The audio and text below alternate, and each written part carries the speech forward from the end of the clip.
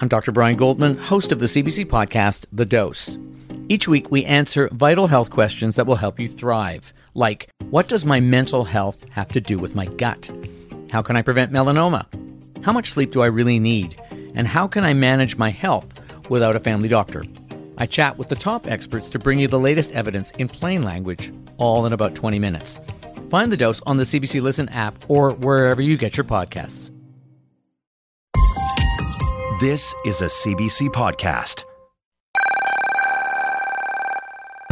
It isn't immigrants that raised interest rates, but volume is volume, and it's something that we need to look at. Hi, I'm Saroja Coelho in Toronto. Welcome to Cross Country Checkup, the podcast. Obviously, you need to build homes if you're going to bring in people. We need to make a link between the number of homes built and the number of people we invite as new Canadians. Our question, is Canada striking the right balance between welcoming immigrants and housing affordability?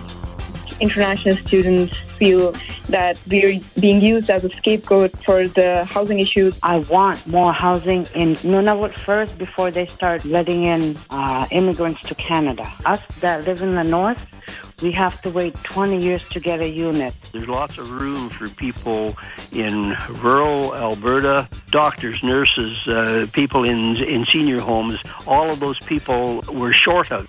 Immigration is an essential part of the Canadian experience. People come to Canada hoping to make new and better lives. Newcomers fill much-needed positions in sectors like healthcare, transportation, tech, and construction. Canada has steadily increased the number of new permanent residents in recent years, aiming to reach 500,000 a year by 2025. Some of those will come from the 2.5 million non-permanent residents that are in Canada right now. That includes international students and temporary foreign workers. As newcomers move here, they also need somewhere to live, and finding something that is safe and affordable, that's not a given. The federal government has acknowledged that the number of non-permanent residents is putting a strain on housing. But do we have the full picture here? Immigration and housing are really complex topics, and we want to be sure that we are working with all of the facts, especially since the government says there may be changes coming to Canada's immigration policy. Our question, is Canada striking the right balance between welcoming newcomers and housing affordability? And what's your stake in this? I'm Saroja Coelho in Toronto from CBC Radio. This is Checkup, the podcast, Cross Country Checkup's live broadcast from January 21st, 2024.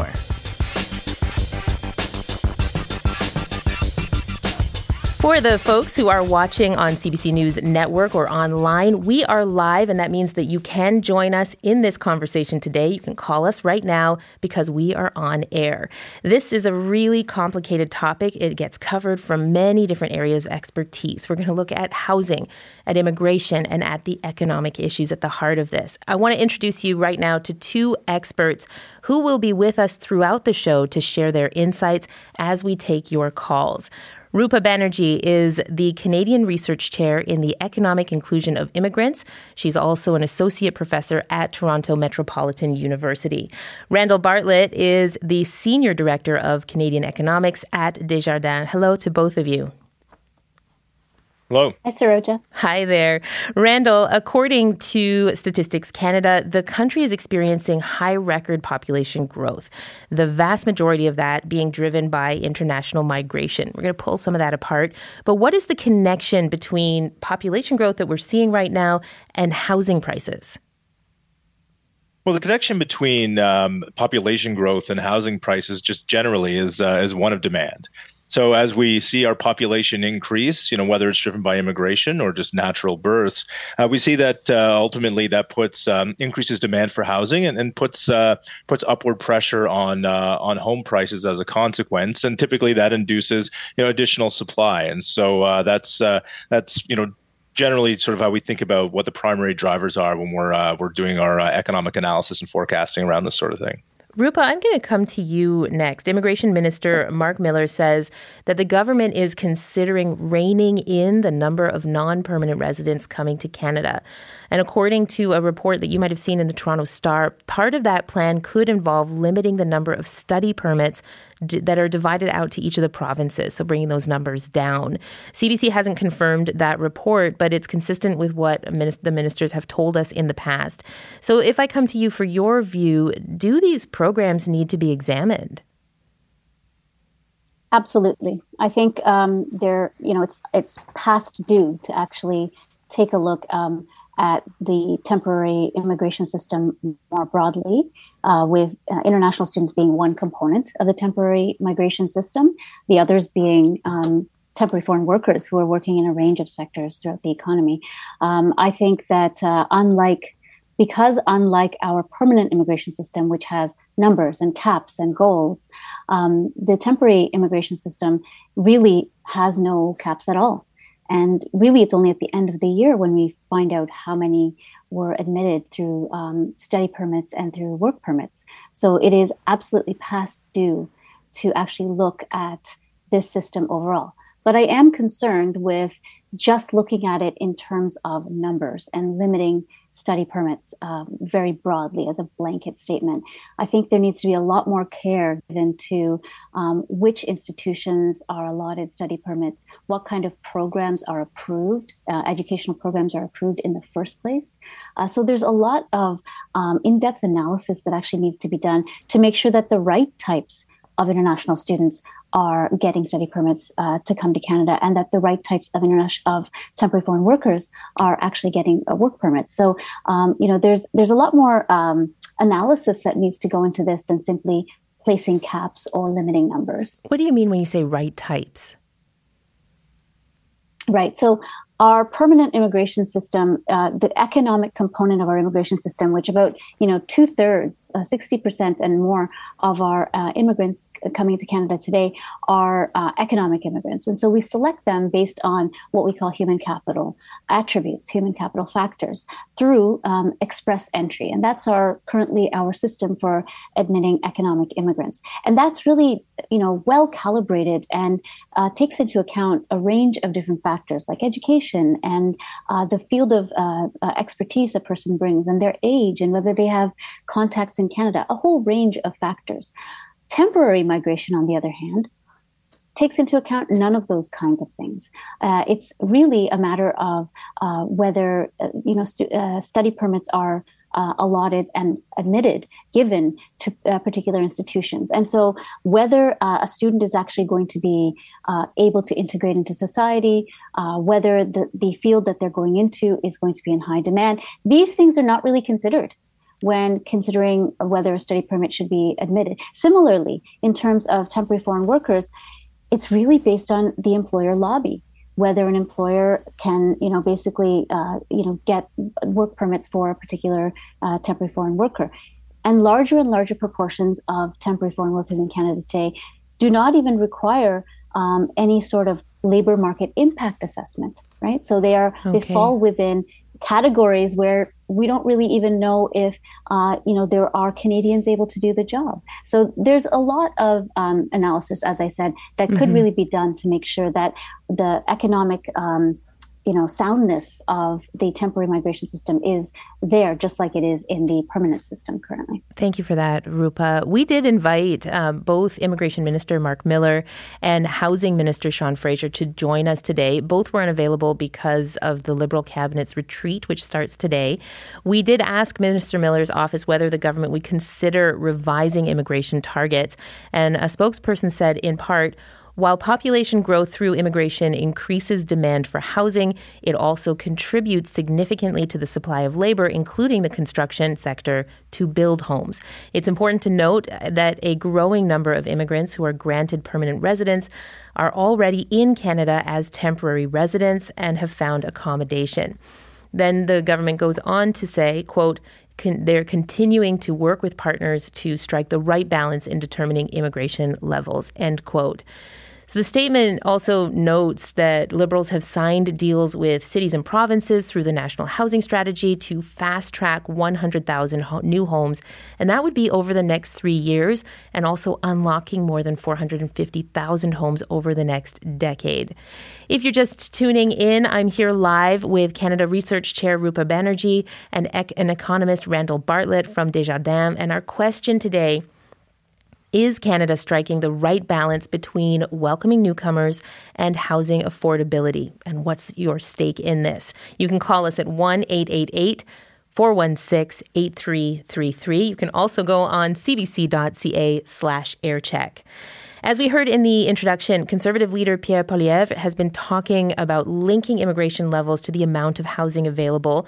And earlier this month, he said that his party would, quote, get back to an approach of immigration that invites the number of people that we can house, employ, and care for in our health system.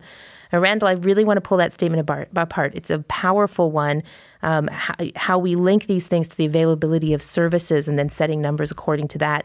If you focus on the housing part of that statement, what do you think of that strategy?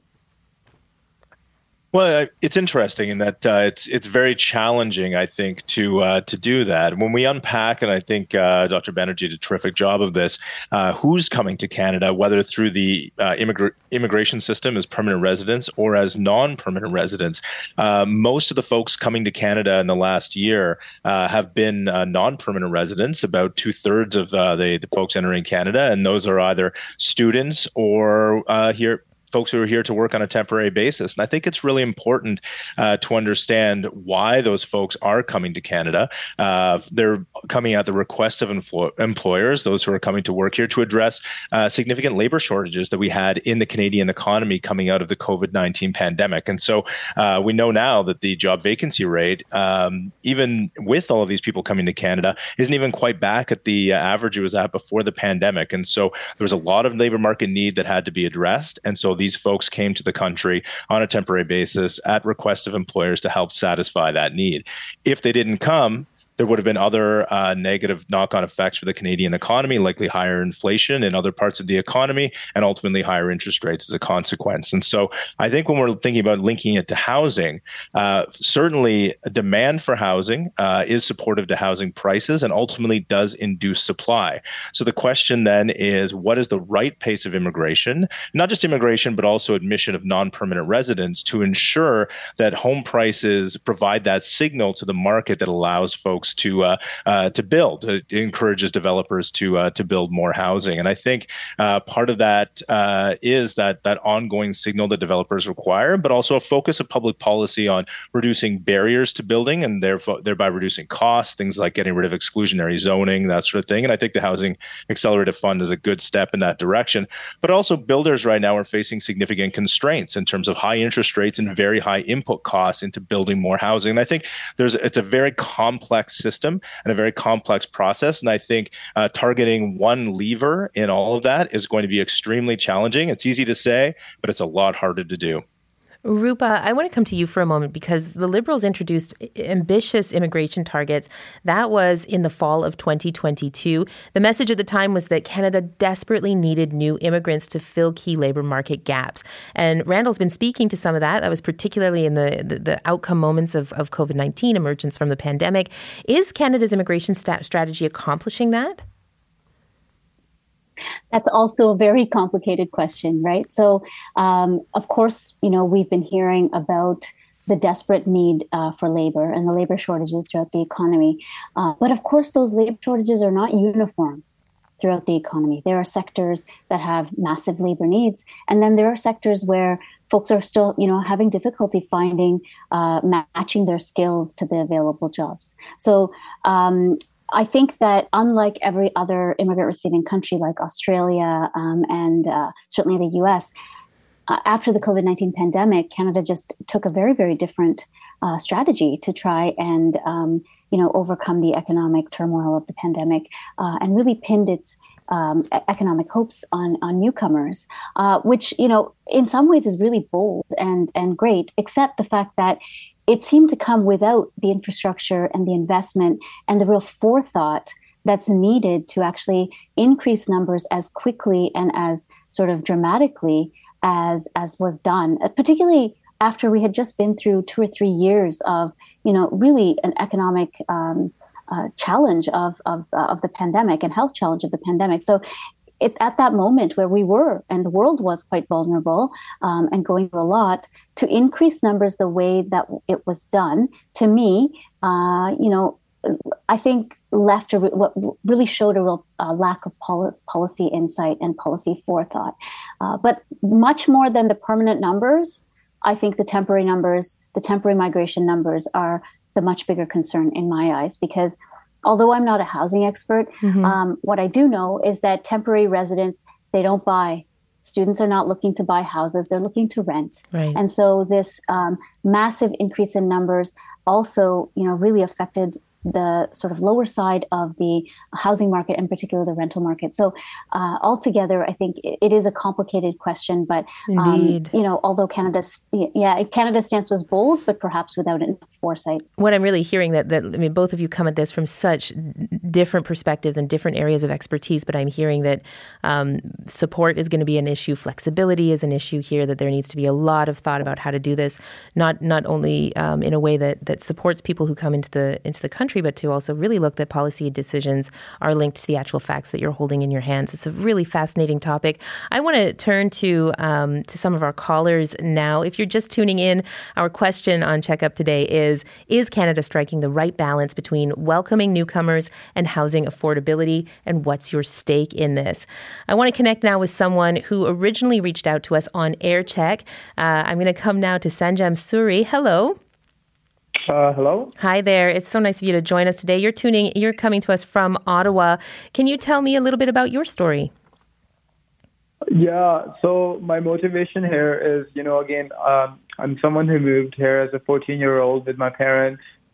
So I've lived through that classic immigrant experience where you move to a new country and you have to start life from scratch alongside my family. So I'm very sensitive to this topic. And I think going back to the question, is Canada striking the right balance? My answer is no, it's not. And this might sound a bit odd as someone who's immigrated here himself as a teenager, but this is a topic of discussion at dinner table with my family, my social circle, folks who have immigrated. And we can't help but feel that our infrastructure has not kept up with the growth in population. And how do you even plan for infrastructure when we have no idea how many people? It seems like the floodgates are open. I know we have a target for permanent residents, but look, last year we took in around 1.2 million people. It's the fastest annual growth since 1957. So there is no way in the world we can grow our infrastructure to keep up with the demand. And I think that there needs to be an honest discussion on how we can manage this growth. And until we can get our infrastructure needs handy, then we need to take a pause and see whether immigration is really working to the benefit of Canada and Canadians. When we were speaking with you earlier in the week, you actually expressed concern that this could swing Canadian politics in a particular direction if we don't get it right. Can you tell me about that? Yeah, I think that oftentimes in Canada, we tend to think that, we're cut from a different cloth. I mean, we've been lucky. We have U.S. And we share a largest undefended border.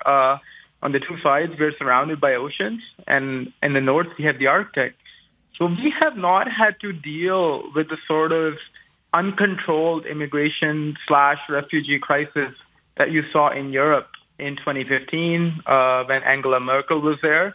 And just look at last year in Netherlands, you saw a sharp turn to the right. And that's because there was a consensus that immigration worked for Canada because we could pick and choose. And everyone felt that while immigration is going on, it's not uncontrolled. And I think something has changed. Something has changed in the last couple of years where more and more people, and this includes people who have immigrated at some point in their lives, feel that immigration is no longer a net positive to the Canadian economy. Could I put a difficult question to you, Sanjam? And I don't want to put you on the spot, so you can, of course, back up from this question if it doesn't feel quite right for you. But I was in Germany when the large migration happened in 2015, and it continued. 2016 was also another big year. And a lot of those people were in deep, deep crisis. They were fleeing Syria. They were fleeing war. In the Netherlands, there are a lot of people there who were arriving desperate to have any tiny piece of the stability that you'll find so richly across Europe. So as we balance, I'm hearing you talk about the economy, and of course I can understand why that's so important to you, and concerns that if we don't get this moment right, it'll be bad for everybody because there will be a focus on politics that are not people positive at all. But do you feel how do you feel about our responsibility to take care of people in a world that is in uncontrolled violence? Is it not our responsibility to look after Canadians first? Is it not our responsibility to make sure that we have shelter for that homeless veteran and homeless encampments that have popped up all across our cities? I do believe that charity begins at home. And if we have to get the greater focus on immigration, we need to make sure that Canadians are on board. And when Canadians look around and they see that our infrastructure, I know we are talking about housing right now, but infrastructure is more than housing. When Canadians see that you have people who served in the Canadian Forces and are now in homeless encampments, how does that cannot bode well for the debate around immigration? And that is my concern. Again, I'm saying that as someone who benefited from immigration, and I still believe that immigration is a net positive. But my concern is that unless we have an honest debate on the right level and the right sort of immigration, is you can have elements on the fringe that can hijack this issue, and it can turn into something worse than what we are talking about right now. Sanjam, I'm so grateful for you being willing to go into the tricky and fragile territory around rights versus economy and resource shortages, resource availability. Thank you so much for calling in today. We are on Cross Country Checkup today. We are talking about the balance between welcoming newcomers and housing affordability. Are we striking the right balance? And what's your stake in this? If you would like to answer, we're clearly presenting lots of different opinions here around the table. Rupa, I'd like to come to you for just really just 1 minute very quickly, because I imagine with some of the work that you do, that you might have a response to some of that feeling about what we need to take care of at home.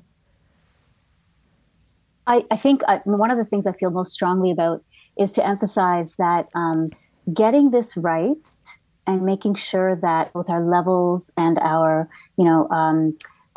resources at home, getting that right, it's not just a benefit to Canadians, meaning, Canadian-born, generation upon generation Canadians. It's also a benefit to immigrant Canadians. So there are large numbers of folks like people in my own family who arrived here either decades ago or last week, who are now part of this fabric. And the people who are most vulnerable and at risk, like Sanjam mentioned, folks who are unhoused or, veterans, that also includes newcomers, many newcomers who are also facing huge challenges in terms of, cost of living and being able to afford to actually prosper in Canada. And so striking that balance is crucial, not just for what we can traditionally think of as Canadians, because that definition no longer holds in Canada. Thank you for that, Rupa. I want to go to some of the responses we've had on social media. Going first to Dolores Beebe, who reached us through AirCheck from Oshawa, Ontario, and writes, I love that we are accepting more immigrants, but there should have been more pre-planning around housing and supportive income. Also needed are immigration support, such as language classes, integration services to assist newcomers. We have another comment. This one is from Giselle Pellan, who writes via text message, although I welcome new Canadians, I firmly believe that we should bring the numbers of newcomers down to a minimum for 3 years. So that means bringing them all the way down over the course of the next 3 years. We need to ensure that we have enough housing for those of us who are already living and working here in Canada, and we should have extra housing ready for newcomers. So this is a really interesting conversation that we're having, because we have people in need. I mean, people come to Canada because they want to change their lives. They're not leaving things behind usually for just the adventure of living in Canada. They are trying to build new and better lives. And the big questions that we have on the table are, what are our responsibilities to them? How do we accommodate? How fast do we go? If you have an opinion, we'd love to hear from you. You can reach us at 1-888-416-8333. Randall, as we mentioned, the federal government has discussed the possibility of a cap on international students as part of the conversation that we're having. Those students do work here. They spend their money here. What are those potential knock-on economic impacts that we might see if a cap is introduced? And we dug into this for the province of Ontario back in the fall, and what we found is that because of stagnant funding on a per-student basis from the provincial government, universities were using, or post-secondary institutions, so universities and colleges, were using foreign students in part to help fill the revenue gap that they were experiencing to make sure that they could cover expenses. They've also been fallen victim to high inflation and that sort of thing as well, and so they've really been relying on foreign students to help really keep the lights on at these institutions. And so that's why I think it's part of a broader conversation that the federal government needs to have with provincial governments as well around funding post-secondary education in Canada, because I do think it is inappropriate to be bringing kids into this country, to be charging them a significantly higher tuition without making sure that there's sufficient housing to support them, but also to make sure there's sufficient housing within their community so it doesn't have adverse effects on the broader community. And so I'm hoping the federal government is having those conversations with the leaders in provincial governments to make sure that they're not going to create unintended consequences on that front by potentially closing the door to foreign students coming to Canada. It's so interesting that you bring this up. Not to get too anecdotal within my own life, but the dog park is this great egalitarian place where you get to meet people from all kinds of different backgrounds. And there is a building that's quite affordable in my neighborhood, but because people are, students particularly, are trying so hard to save every penny that they can, they are sharing 2-bedroom apartments with 6 people, which is something that I'd always associated with sort of the New York experience. It was very surprising for me to find that in a big city in Canada. So I think that a lot of people are living in circumstances that we hadn't really predicted when we thought about having them here in Canada. I want to go to another caller on the line. Thomas Grenier, you are a renter. You've been trying to buy. There's only a handful of houses where you are in Edmonton. When you made the move from Calgary, you found that you just couldn't afford anything there. I want to understand what you think about our question today and where your stakes are there. Hi there. Can you hear me okay? I certainly can. Hello. Excellent. Hello. This is the first time I've done this, so I ask that you bear with me on this. Thank you. I live in Edmonton right now, which is honestly a fairly depressed urban market comparatively to like Vancouver and Toronto. But I think, and this is like obviously a very complex topic, but I think if we're taking a slightly more long-term perspective, I think we need to start looking to ourselves, I think, a little bit and start asking this question. I guess when I say that, I mean, immigration, I think, is a discussion I think we probably should have, but I think it's also a bit of a red herring. Because I think the people who are talking about immigration as something that is hyperinflating the housing market, they're the same kind of people who own housing on, a certain urban block and refuse to allow for high-density housing to go down the street, if that makes sense. So we have this commodification of housing that we've had, and everyone's taking a long game with their house and trying to drive it up as much as possible. But this notion that we're trying to drive up housing prices is contingent upon there being a scarcity of housing.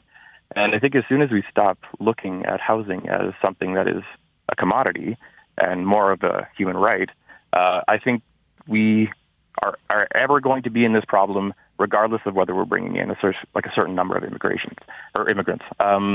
If that makes sense. Yeah, it does. So you were saying that basically we need to be looking at what created this situation where we're starting to see this as a resource that we all have to compete over and something that we have to make a lot of profit on, as opposed to taking care of making sure that everybody has a roof over their head. Yeah, I think that's exactly it. I think we have a personal responsibility, and I think there's a danger to saying, are we letting too many immigrants or new Canadians in? I think there's a danger to that. Obviously, there's a threshold in which there's too many people coming in that there's absolutely not enough supply. But I think we're in a reckoning. We're going to see an increase of climate refugees, if nothing else, starting to happen over the next couple of decades. And if we didn't have the conversation about whether people can own quarter-acre lots in the center of Toronto, whilst people are trying to build high-density housing nearby and getting pushed out by the community, I think we're always going to have this problem, if that makes sense. Thank you so much, Thomas, for your thoughts. No worries. I'm going to go now to another caller on the line. If you're just joining us, the question today on Cross Country Checkup is Canada striking the right balance between welcoming newcomers and housing affordability? And what's your stake in this? You can reach us at 1-888-416-8333. Or you can reach us online, cbc.ca/aircheck. That's cbc.ca/aircheck. We're going to go now to a call from Jessica Deneen, who is in Cambridge, Ontario. Jessica, what do you feel about the topic? We've had so many different perspectives on the table as we look at housing availability and supporting newcomers. What do you think as you're listening to this conversation? Well, I did almost 12 years at the University of Waterloo, and over that time, I've seen housing become more and more difficult to secure, despite there being so many ads for student housing and single-family homes being converted into student housing. But I also know that the majority of that isn't coming from the University of Waterloo, where they have that first-year housing guarantee. And I've seen so many international students come in and an increasing number. And at first I thought, well, it can't be international students that are pushing this. There's regulations and controls.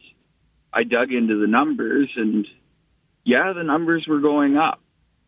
And now we're at a crisis point where, like the previous caller has said, there's 6 people to a room, or 2 or 3, or even 2's a lot. And, well, I've put a lot of thought into how to fairly address this, and one thing keeps coming to mind is that we should limit the number of people coming in. But how do you do that fairly? Well, looking at the University of Waterloo, they have that first-year housing guarantee. What if we made it so that the institutions, as part of their international student tuition package, were obligated to provide housing for the students they bring in? Make the universities and colleges have a stake in housing the population that we serve. Thank you so much, Jessica, for your thoughts. We're going to go now to someone who's been writing about this. We're hearing all those different perspectives, and we're going to look at what's being written in Canadian newspapers next. You might have heard the term population trap at some point this week, and it features prominently in a report from the National Bank of Canada that was just this past Monday. And part of the reason we're having this conversation today, essentially this means that the living standards in Canada are not increasing because populations are rising too quickly. Our next guest pointed to that report in his column where he argued that the immigration system is broken. Tony Keller is a columnist for the Globe and Mail and joins me now from Toronto. Tony, hello. Hi there. Hi there. So a lot of people asking today whether Canada is striking that right balance. This is our question today on AirCheck between welcoming newcomers and housing affordability. And reading your column, I would take from what you've written that you would answer no to that question. Can you tell me why? Yeah, you are correct. I would answer no to that question. There has to be a balance struck. And the key thing that we should be looking at is, how do we have an immigration system that provides the maximum benefit to the economy and to Canadians, that runs smoothly, that doesn't diminish the housing market, that has economic benefits on the side. And right now, things are just out of balance. And I'd say on the whole, it's not the numbers, it's the speed of the numbers. And it's primarily as one of your previous experts said, the professor from Toronto Metropolitan University, it's primarily the temporary streams, the temporary foreign worker stream and the student visa stream, both of which have grown at a remarkable pace just over the last few years. They were increasing all the way through the early 2000s, the mid 2000s, but they've just exploded since about 2019. And just that speed of entry into Canada of that large number of people in that short a period of time is such that it is having a big effect on the housing market. And it's actually having a big effect on the economy in the sense that we have seen the economy growing more slowly than the population over the last 6 quarters, which is exactly what we do not want to see. We want to see the pie getting bigger at a faster pace in the population. What we've actually been seeing is the pie growing more slowly than the population, which effectively means that every slice of the pie is getting smaller. And that is not at all what we want. And that is going to have not just negative implications for the economy, it's also going to make people start to question the immigration consensus that Canada has had for a very, very long time. If I look at that piece of that pie chart with you, and we look at the number of people, and we think about how many resources we need to separate, including the important question of housing, how would you suggest the federal government find a better balance between welcoming newcomers and keeping housing at some level of affordability? What would you say is the solution there? Yeah, and so this is bigger than housing. Housing is a piece of it. I'd say the thing the government has to focus on, and hasn't focused on at all, is saying, okay, look, the purpose of economic immigration, which is the biggest part of our immigration system, is to benefit Canada. It's to bring to Canada people with high skills and high educations. And in fact, ideally, on average, they should be people who have higher skills and higher education levels than the average Canadian worker, such that they help us raise gross domestic product per person. They, in effect, bring a lot to the table. And what we have right now is a system that isn't doing that. It is not really, on the temporary foreign worker side and on the student visa side, it's not controlling at all for quality. It's just volume, volume, volume. It's anybody who's willing to pay tuition at any kind of university or college or private college.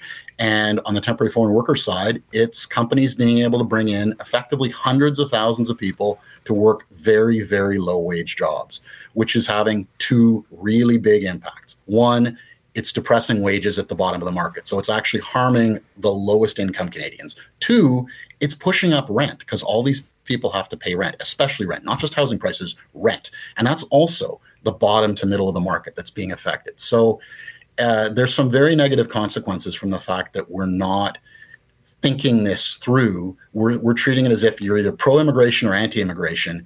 And the government has just been blindly pro rather than thinking through, okay, how do we get the most benefit out of this system so that everyone wins? Immigrants win, Canadians win, everybody ends up better off, and nobody's unhappy about it. I want to, something that you brought up has come up a couple of times in this conversation about there being no checks. I'm hearing this repeat and repeat, that there's not enough, there's such scrutiny for permanent residents, that there's there's an entire sort of list of merits and things you need to accomplish, your age, your marital status, everything.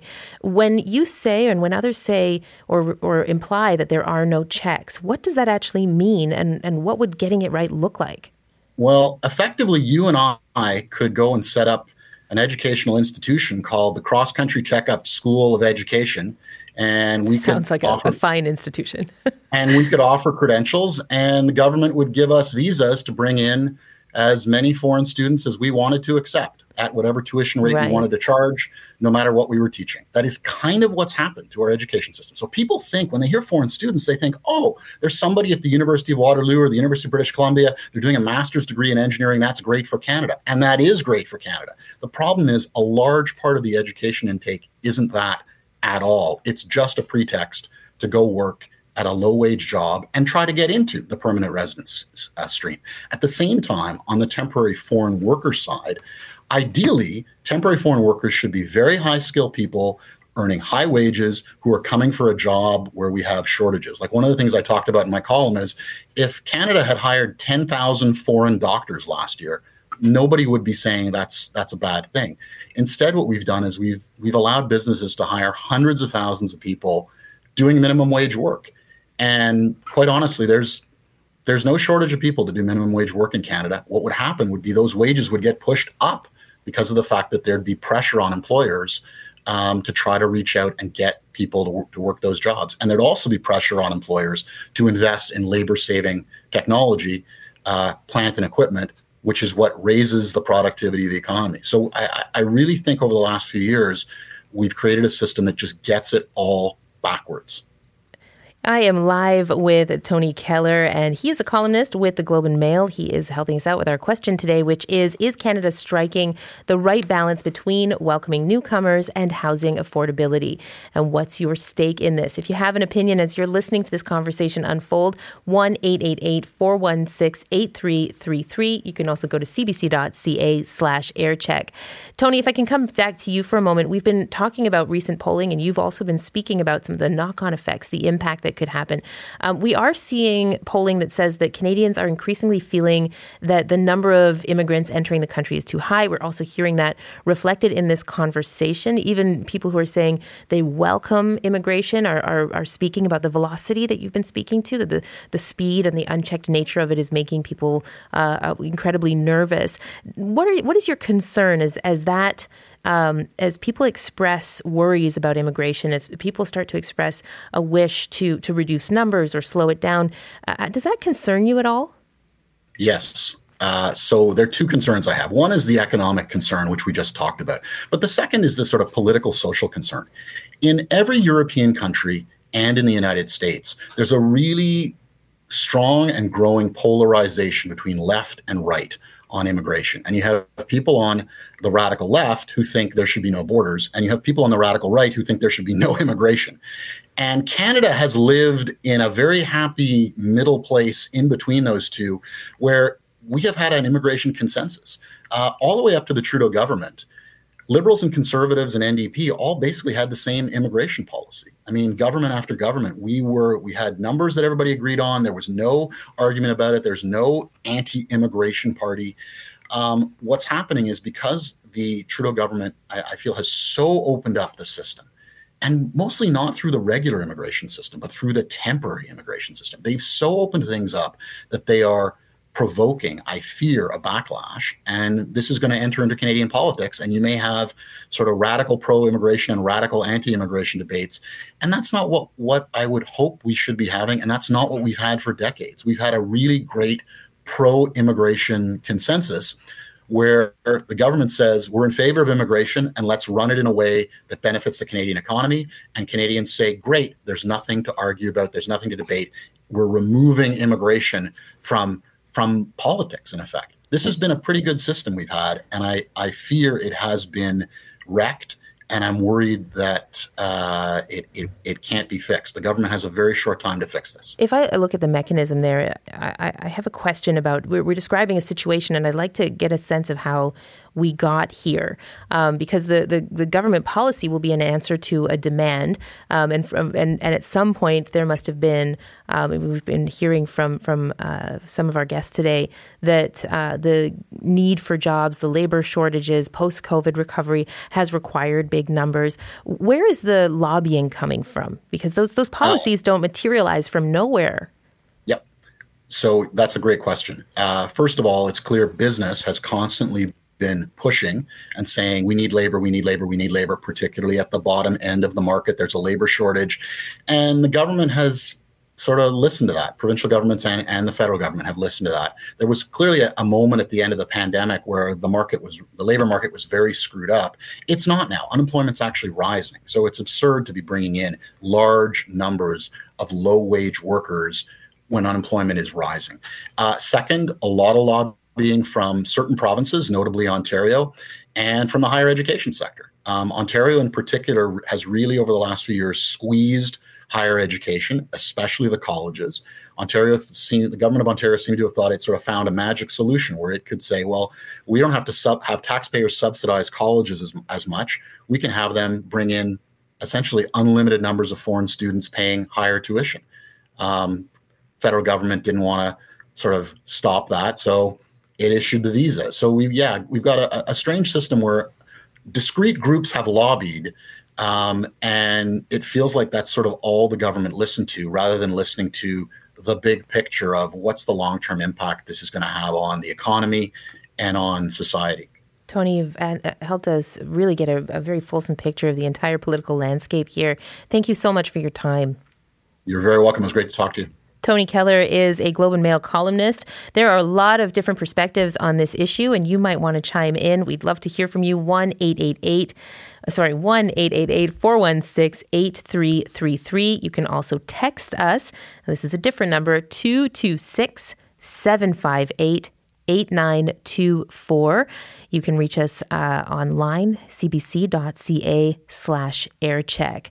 Rupa Banerjee is standing by listening to this conversation. She is the Canada Research Chair in the Economic Inclusion of Immigrants. She's also an associate professor at the Toronto Metropolitan University. We covered a lot of territory there, both political and economic, speaking to columnist Tony Keller.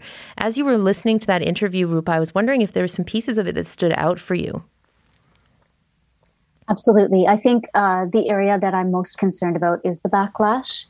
There are policy issues and economic issues, and they're complicated and they're going to be a challenge to fix. But I think if the opinion of the public shifts, that's going to be particularly challenging to bring around. Canada has been in a really unique and privileged place where, as Tony said, we just had a broad general consensus that immigration was good for the country and it was well controlled as well. And my fear is that backlash will spill over not just into sort of political views, but also into the everyday experiences of immigrants themselves, and not just immigrants, but even folks who are racialized, right? So issues of racism are also very deeply intertwined into people's perceptions of immigration. So that's what I worry about, is that our social inclusion, our social cohesion could actually, be affected and be warped by this particular sort of crisis that we're in right now. Thank you very much, Rupa. Our next caller has expressed a similar concern about where we're putting our focus and where we're putting blame. Anne Grube is from Chase, BC. Anne, hello. Hello. Hi there. So thanks so much for calling AirCheck. You are. I should say I'm from unceded Secwepemc territory too. Oh, thank you for that acknowledgement of the territory that you're on. Well, it's just another issue in the whole thing. Certainly, it certainly is how important it is to acknowledge that. Thank you. And it's interesting because this is part of the conversation that you want to have with us today. You have been sort of looking over your shoulder at some of the historical context here, and you're not sure we've got the conversation or the framing right. Can you tell me what you mean? Well, when I heard the question, I thought, I don't think that's the right question. We should be just talking about how do we solve this housing problem and not having anything to do with immigrants or like trying to blame people from coming and creating the problem because, one of your speakers mentioned that too, the backlash. That bothers me. But as the daughter of immigrants, who in those days were more or less welcome. My father being a Dane who came in the 1920s and worked in the agricultural sector, and then was a Second World War veteran with the Canadian Army, and then my mother British. But so when my father came back after the Second World War, he was able to, through the Veterans Land Act, the federal program, was able to purchase some land, which he would have never otherwise been able to do. And so he had that assistance, and then he was able to build our home on the farm. And so, these things have been done in the past, assisting people. And then it came into my life again later, the Veterans Land Act, because in Kamloops there were quite a few homes built for returning veterans. And then as a single mom in the 90s, I needed a home there.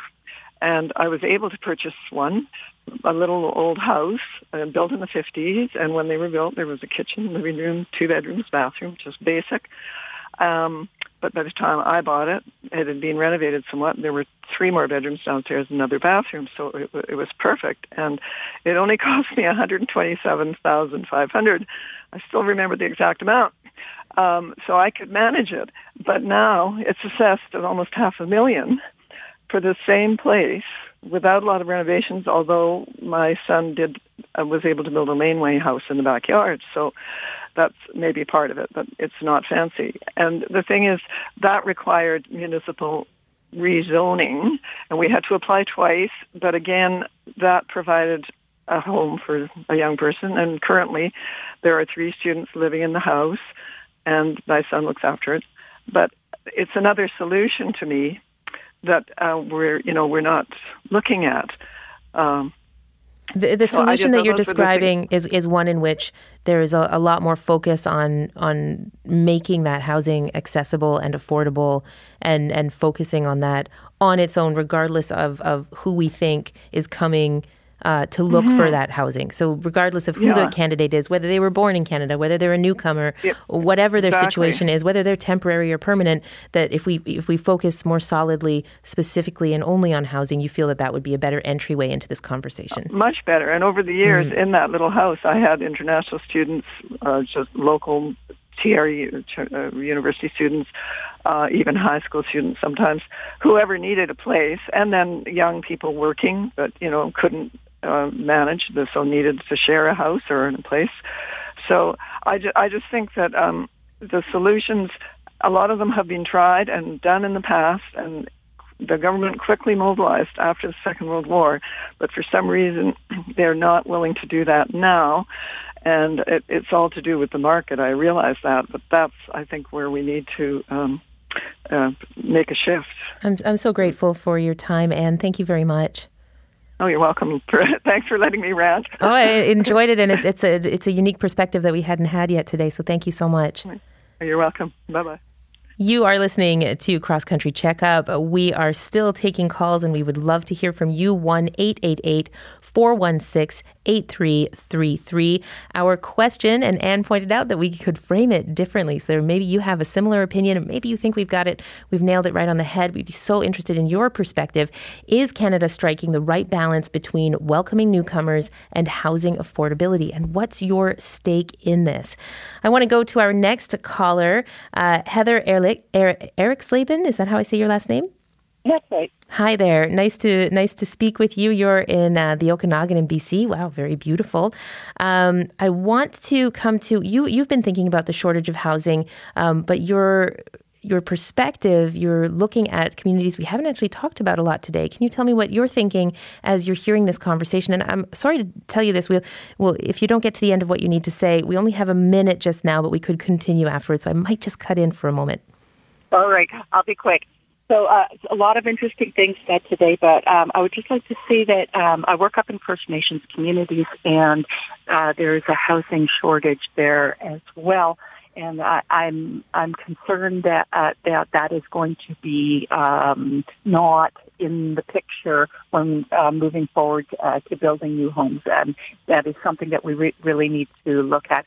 And the other thing that I quickly want to say is that so here in British Columbia, we're aware that the BC government has it's kind of moving away from the Airbnb where people can make money, renting out their homes or rooms in their homes or whatever, and they're wanting people to have more permanent. They want to have people living in those spaces long term, and I think that when we put those restrictions on people, it makes them upset. And so there should be other incentives for those homeowners to rent out to long-term tenants instead of imposing things on them. So that's just kind of what I wanted to say. And then, of course, please, when we're building all these homes... I'm just going to cut you off for just one moment because we're going to say goodbye now to our TV viewers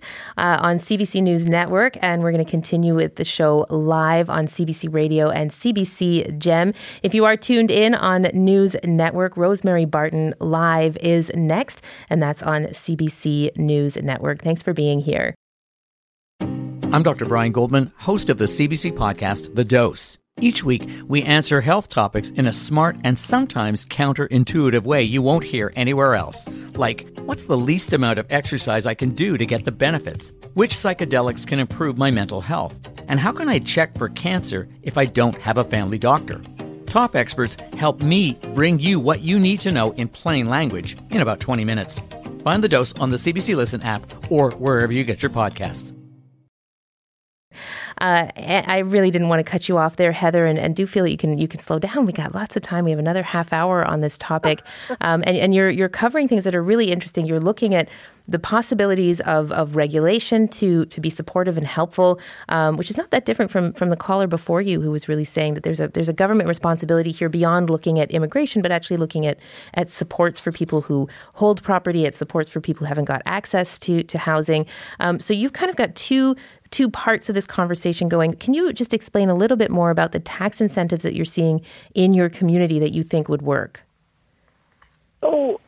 So what I'm thinking of is, say a person who has an Airbnb were to change and have long-term tenants. Well, let's give them let's decrease their taxes by a certain amount of percent. Something like that could be maybe looked at instead of saying, no, you've got to rent this out. You have to get rid of your Airbnb business and you have to rent this out to long-term tenants. Let's give people choices and motivate them to make those changes for the better for all. Thank you so much for your time, Heather. Thank you. Well, we're hearing a lot of different perspectives here. I want to go back to our guests who've been sitting alongside with us patiently. Randall Bartlett is the Senior Director of Canadian Economics at Desjardins. An interesting thought there, because the conversation that I've had with you so far has been about what we shouldn't be doing. And Heather was offering some thoughts on things that we could do, that possibly incentivizing or creating policy that makes it less lucrative to do Airbnb and more and more inviting or enticing to have more permanent residents within properties that people own. As you're listening to those comments, what are you thinking? Well, I mean, we've written extensively on the issue of short-term rentals, and I think one of the things that we've found is that as they become, and not just us, but researchers around the world, that as they become more prolific in communities, it does have a tendency to drive up home prices and also drive up rents as well, as you start to see that longer-term rentals are removed from the short-term rental market, and you don't get the sort of new stock of longer-term rentals entering the market. And so a lot of communities have responded by tightening up restrictions on the ability of short-term rentals to be brought onto market, hoping that those units will become long-term rentals. And so certainly there are things that the governments can do to make it more lucrative to put those units on the long-term rental market as opposed to the short-term rental market. But landlords are just really responding, I think, to the incentives that are there for them. And really that comes down to the fact that, it's much easier to be able to sort of control the conditions around your place, who's renting it for how long, to be able to have verification of of those short-term tenants, that sort of thing. And we found that the revenues are ultimately higher on the short-term rental market than the long-term rental market currently. So really the incentives are there to put it on the short-term rental market now. There are things governments maybe can do on the margins, but it's pretty challenging for them to do that. Well, I think at the end of the day, I'm hearing that as you're saying it. I can hear all the incentives for people to do short-term housing, but we have this crisis of people who can't find a place to create permanency, to create lives for themselves, lives for families, being near schools and grocery. Sometimes the Airbnb places are also in some of those most in-demand communities.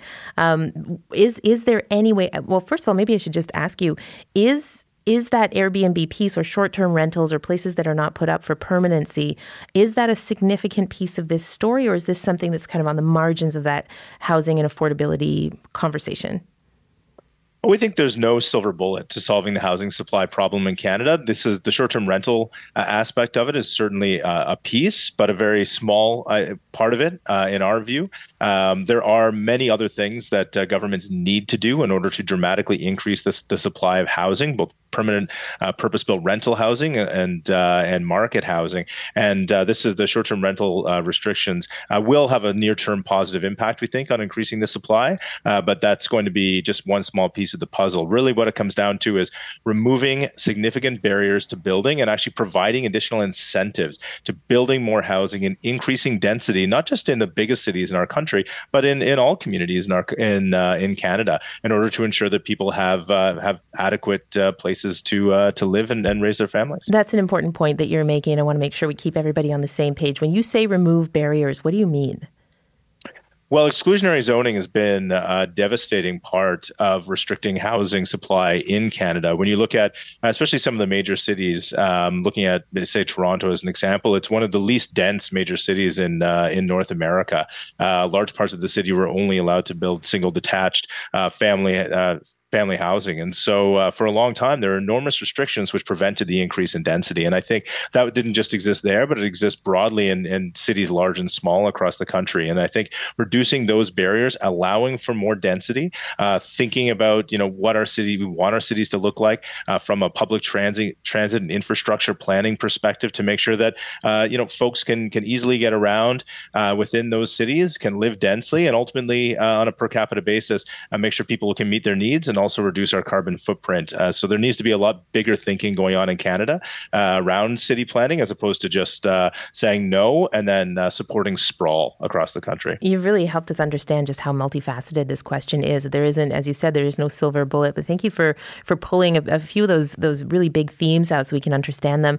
I want to go to someone who reached out to us on Air Check. Laura Artabello is from Flesherton. Laura, hello. You have been feeling that the housing crisis is something that affects you in your rural community, which is not a story we've managed to get into much today. What are you seeing? Hi, Laura. Can you hear me?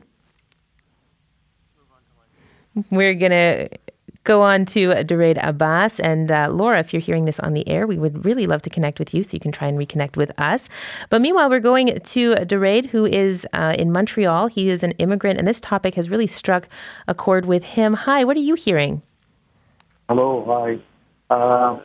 Yes, as you said, it's struck a chord with me. I'm an immigrant in Canada for 25 years. And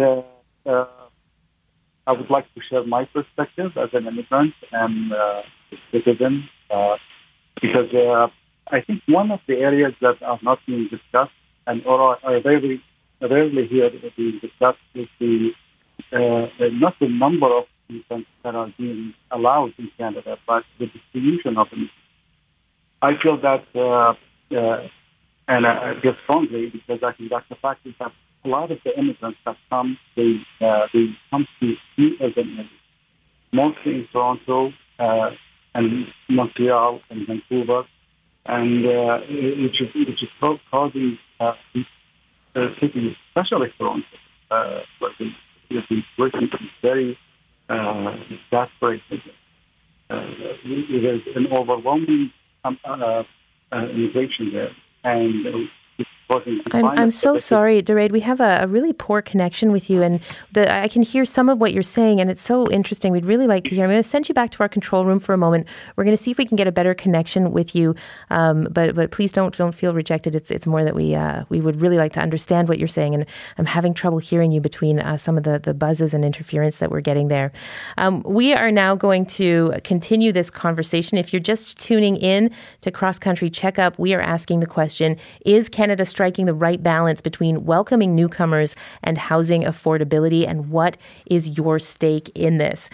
Well, we heard very briefly about international students and some of what people who are not international students are thinking, but why don't we speak to somebody who actually is living that experience right now? International students are one of the groups that is at the center of this conversation about Canada's immigration policy and its part in the housing crisis. The federal immigration minister has suggested that a cap could be coming for the number of students allowed into the country to study as foreign students.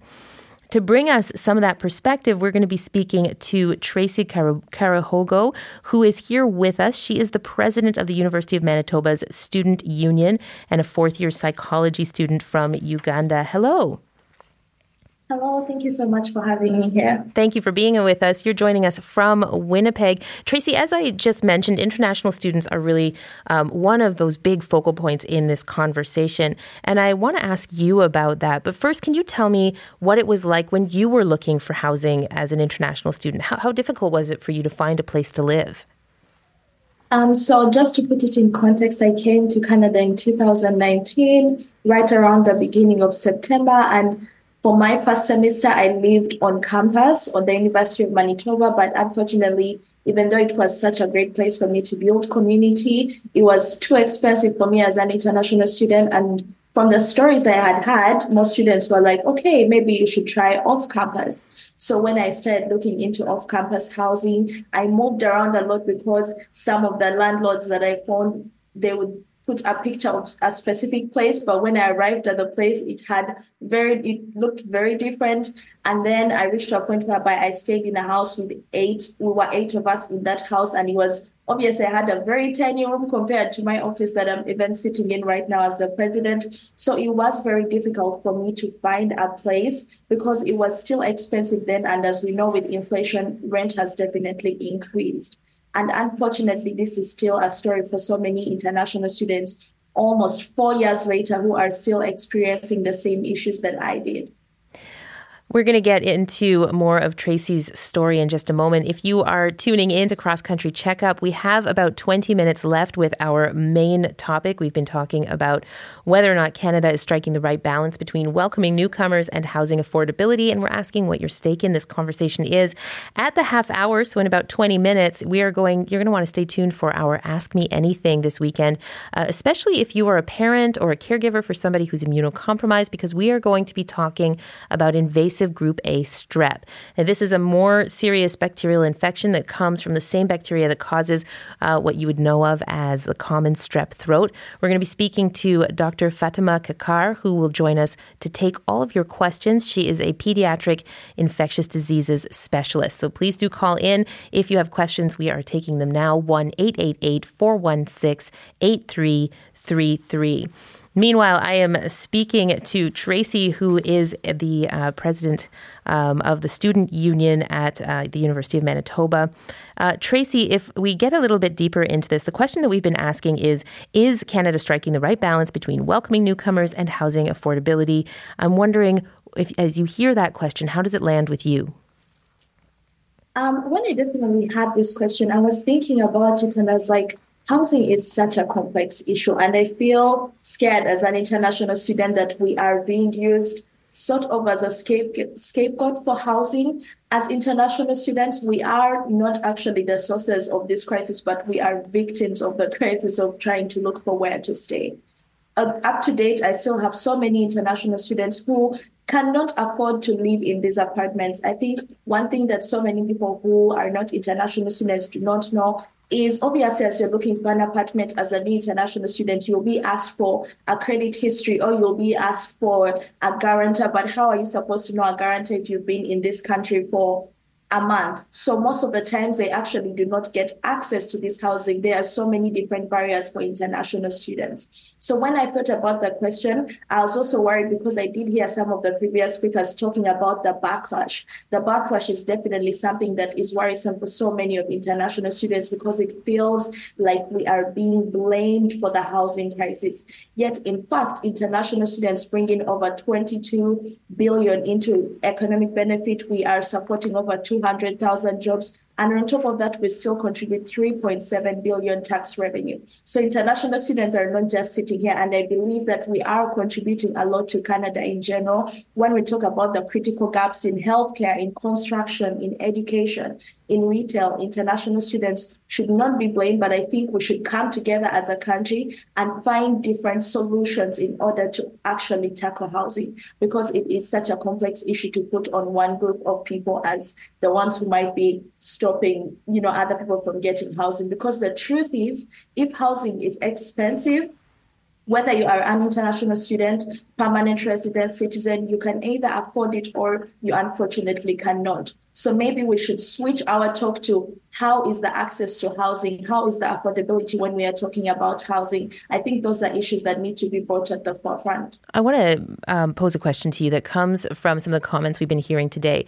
A number of times, various callers and experts have suggested that it's actually kinder to newcomers and temporary workers, and particularly international students, if we slow this process down, if we reduce our numbers and try to make sure that some of the things you just spoke about, the gaps in healthcare, that housing affordability and availability are secure, that we need to take care of things in-house as an act of fairness, as a kindness towards people who want to be in the country. How do you respond to that? I think one important thing, being here as an international student, I've learned that in the provinces, there are different experiences for the different provinces. And I think capping the number of international students who come to Canada, it's not a one-size-fits-all solution, because we have to think about how will that affect the provinces. Yes, it might be true, because when we look at the crisis of housing in Vancouver, we definitely know that it is a bit way worse compared to maybe you might say Toronto or other places. But looking at how will that affect the different provinces. And at the same time, when we talk about housing as an issue, yes, it is true that making sure that in-house things are going well. But I think tying the conversations together is what is really disheartening, because it feels like international students are being blamed. So it's that worry of why are the conversations being tied together? When you talk about housing, the truth is that most international students cannot even afford the housing that we have right here. So it doesn't really matter whether we cap the number of international students coming in, because even if we reduce the number of those coming in and they still cannot afford the housing that is here, then have we really made a difference? Because either way, even if we reduce the numbers coming in, but they still can't afford the housing, then that is a deeper conversation. That's why I feel like capping the number of international students is not the solution that we are looking for. You are a very impressive advocate. You must be very good in your role representing student needs. And it's been fascinating to have your perspective today. Tracy, thank you very much. Thank you so much. Tracy Karahogo is the president of the University of Manitoba's Student Union. I want to just tell you what's happening in about 15 minutes from now. Our AMA, Ask Me Anything on invasive Group A strep. There are record numbers of cases this year in Canada. It is potentially very serious, so we need to get as much information as we can so that you can stay safe and the people you take care of can be kept safe, particularly children who are vulnerable. But as always, there's a lot of context that can be missing when you scan the headlines. It can be very frightening, and we want to turn the volume down on some of that by providing as much information as we can. Pediatric infectious diseases specialist Dr. Fatima Kakar is going to be joining us with some advice, but we need your calls to make that conversation happening. Make that conversation happen. You can call us now. The number is 1-888-416-8333. I'll read that one more time. 1-888-416-8333. You can also send your questions to cbc.ca/aircheck. That's cbc.ca/aircheck. I'm very pleased to see that Duray Abbas has called us back. We have a better connection now. Duray, I'm sorry to ask you to repeat some of your story. You were speaking about your experience as an immigrant and also how you're seeing this conversation on housing and where you think we might be getting it wrong. Yes, hello. It's not sorry about the connection. Not a problem at all. So glad that you called back. Do tell us what it is that you're thinking as you're hearing this conversation. Yeah, I would like to add to the conversation. There is a point that I don't hear being discussed, which is it's usually when we talk about immigration, we talk about the number of immigration. We don't talk about the distribution of immigration. In Canada, I think what we're having is that most immigrants come to few urban centers like Toronto, Montreal, Vancouver, and there is a huge concentration of immigration there. And that's, I don't know if we can correlate it, I'm not a statistician, with the housing crisis. I think we can see a strong correlation. And I think, and while on the other hand, there are areas like other cities and areas in the country that severely lack services, like doctors and engineers, and they could benefit a lot from immigration. So there is a huge discrepancy between how we're handling immigration, and the number of immigration is not the only aspect that we should be talking about. So you want to see the conversation shift, not just in terms of numbers, but to actually think about where people are living. What is the quality of life when they get there? What needs do they fulfill when they arrive? Absolutely. And from my life as an immigrant for 25 years, I can share many stories where both sides, as immigrants and residents, can benefit.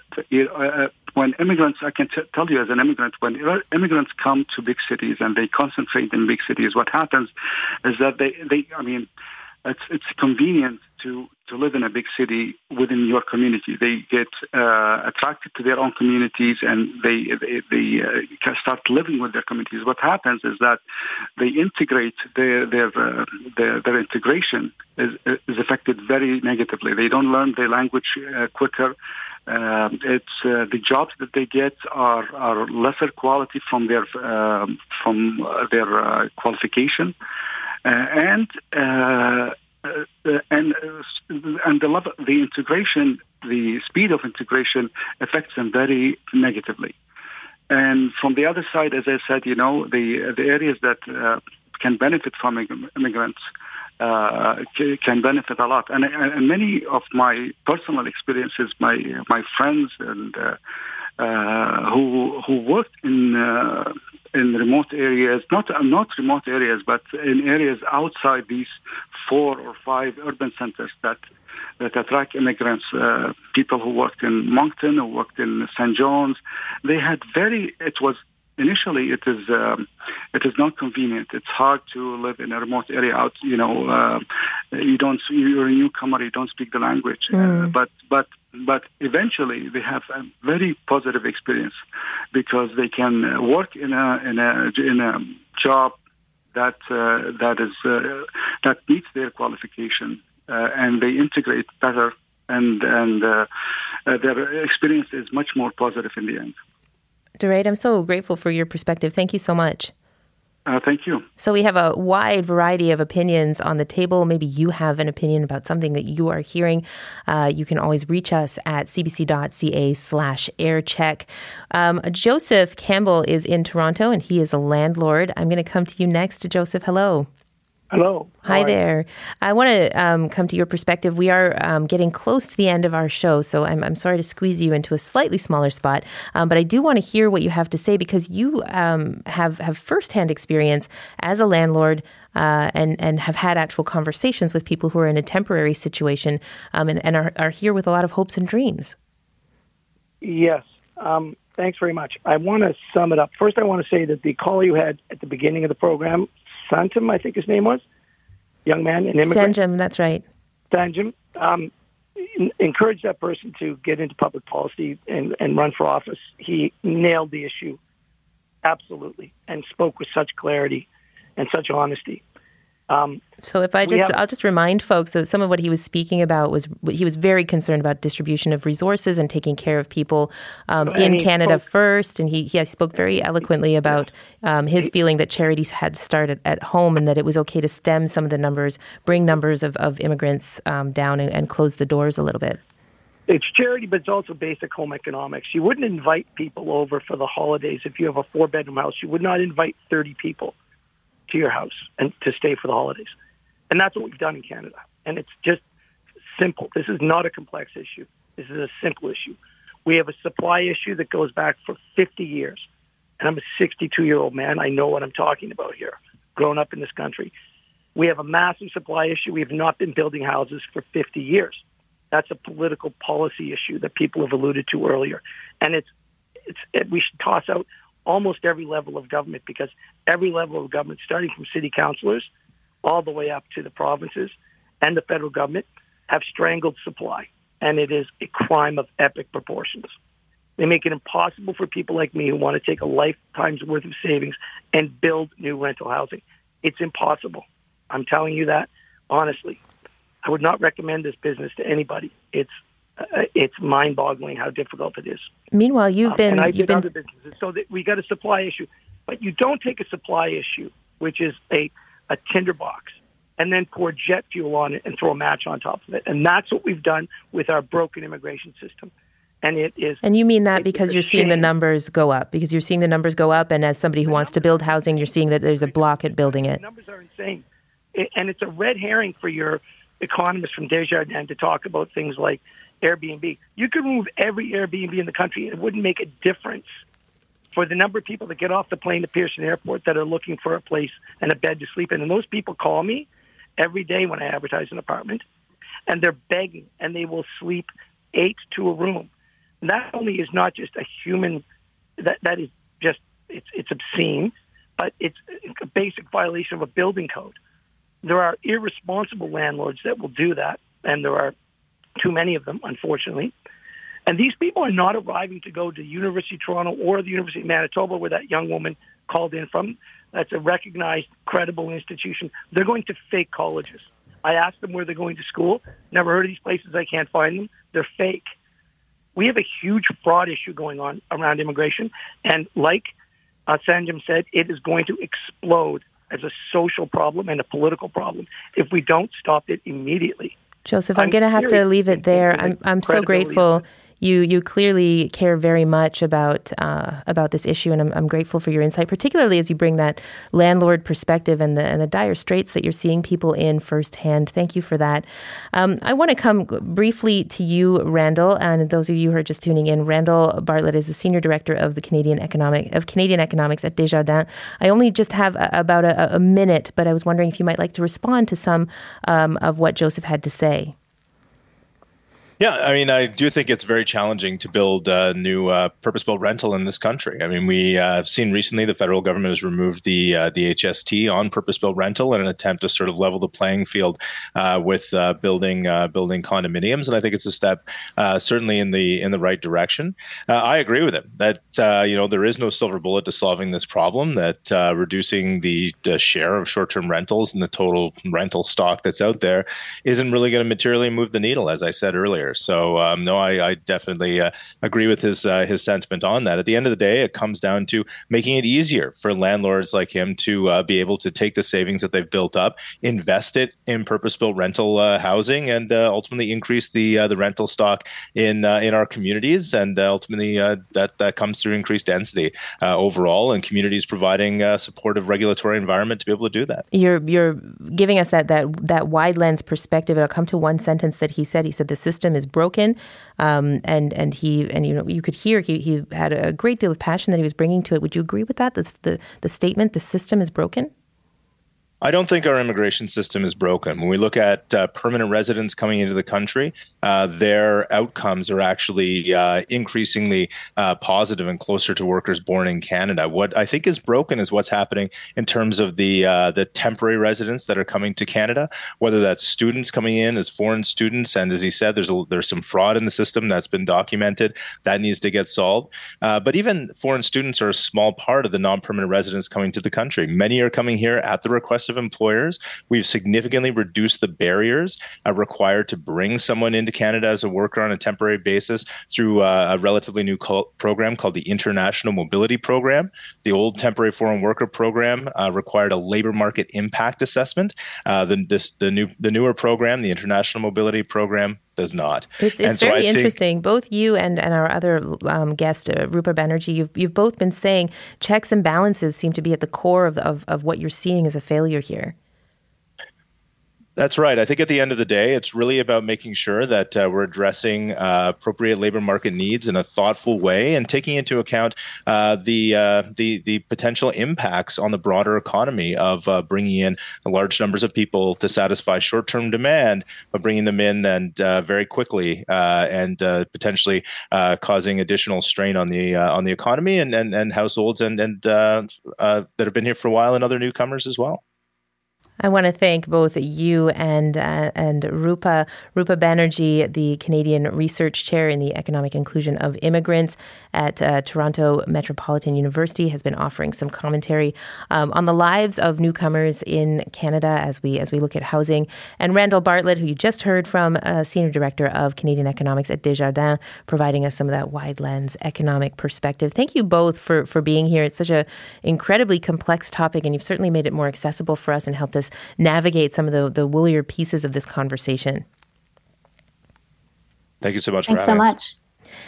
You are listening to Cross Country Checkup. I'm Saroja Coelho, and that was an interesting conversation. You can definitely continue to contribute if you want to say something to us on social media. You can find us at cbc.ca/aircheck. We are going to make a bit of a left turn now because it is time for our Ask Me Anything with Dr. Fatima Kakar, who is going to be speaking to us about Group A strep. And you've been calling in with some of your questions, and we're going to start to think about our Ask Me Anything. Ask me anything!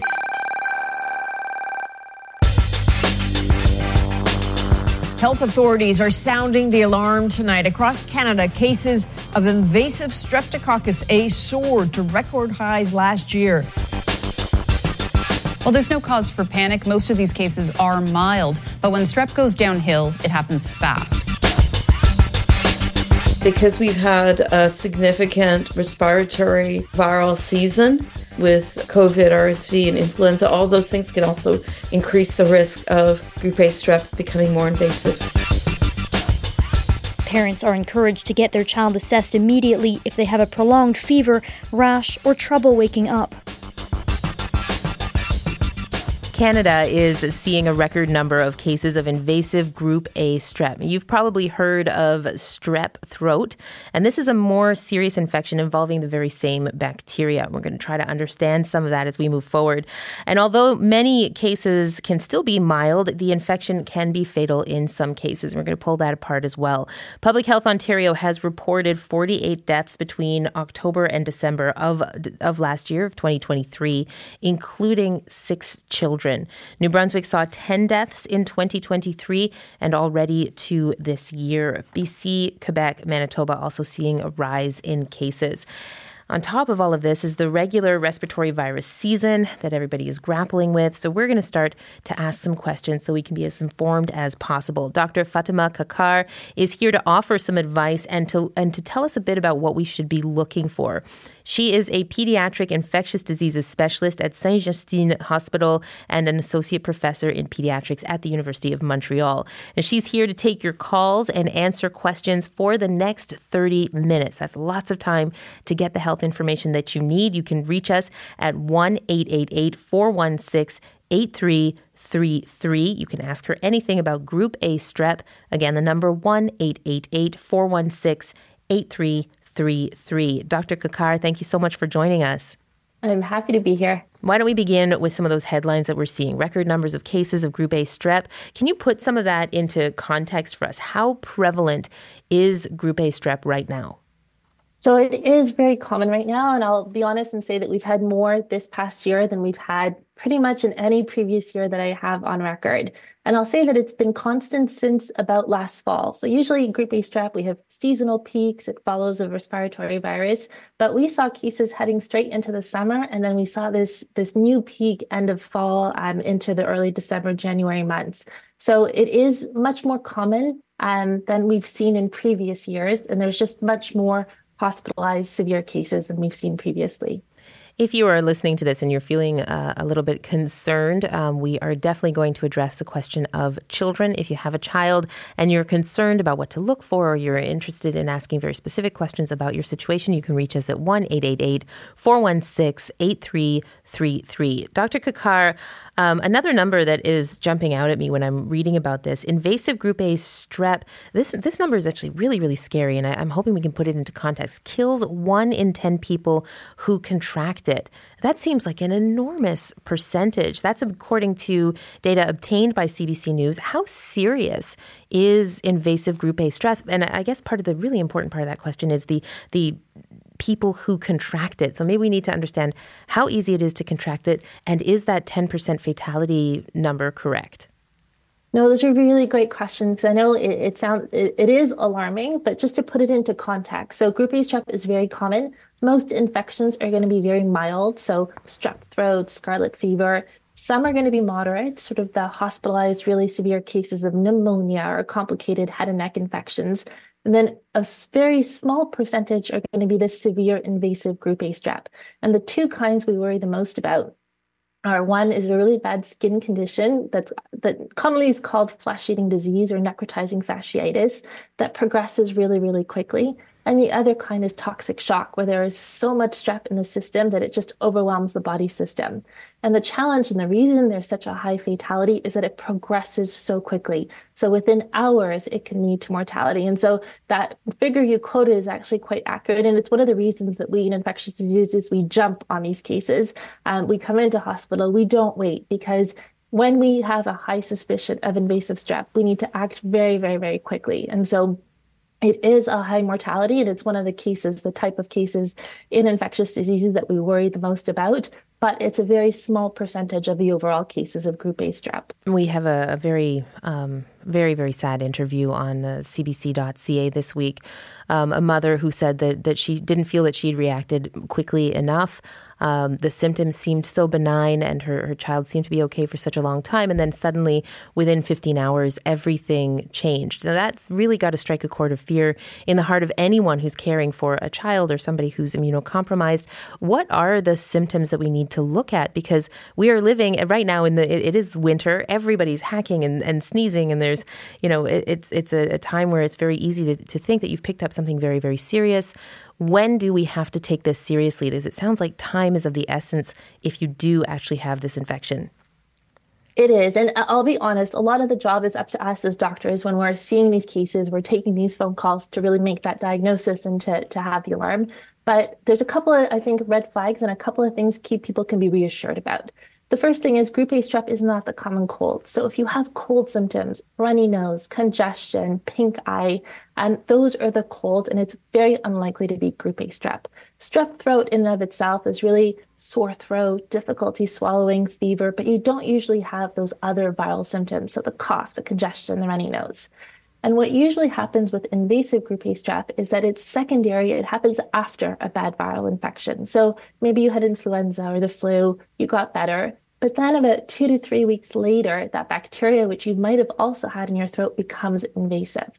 So one thing to watch out for is after a cold, you've gotten better, you get worse. So you get a secondary infection. That could be signs of something serious.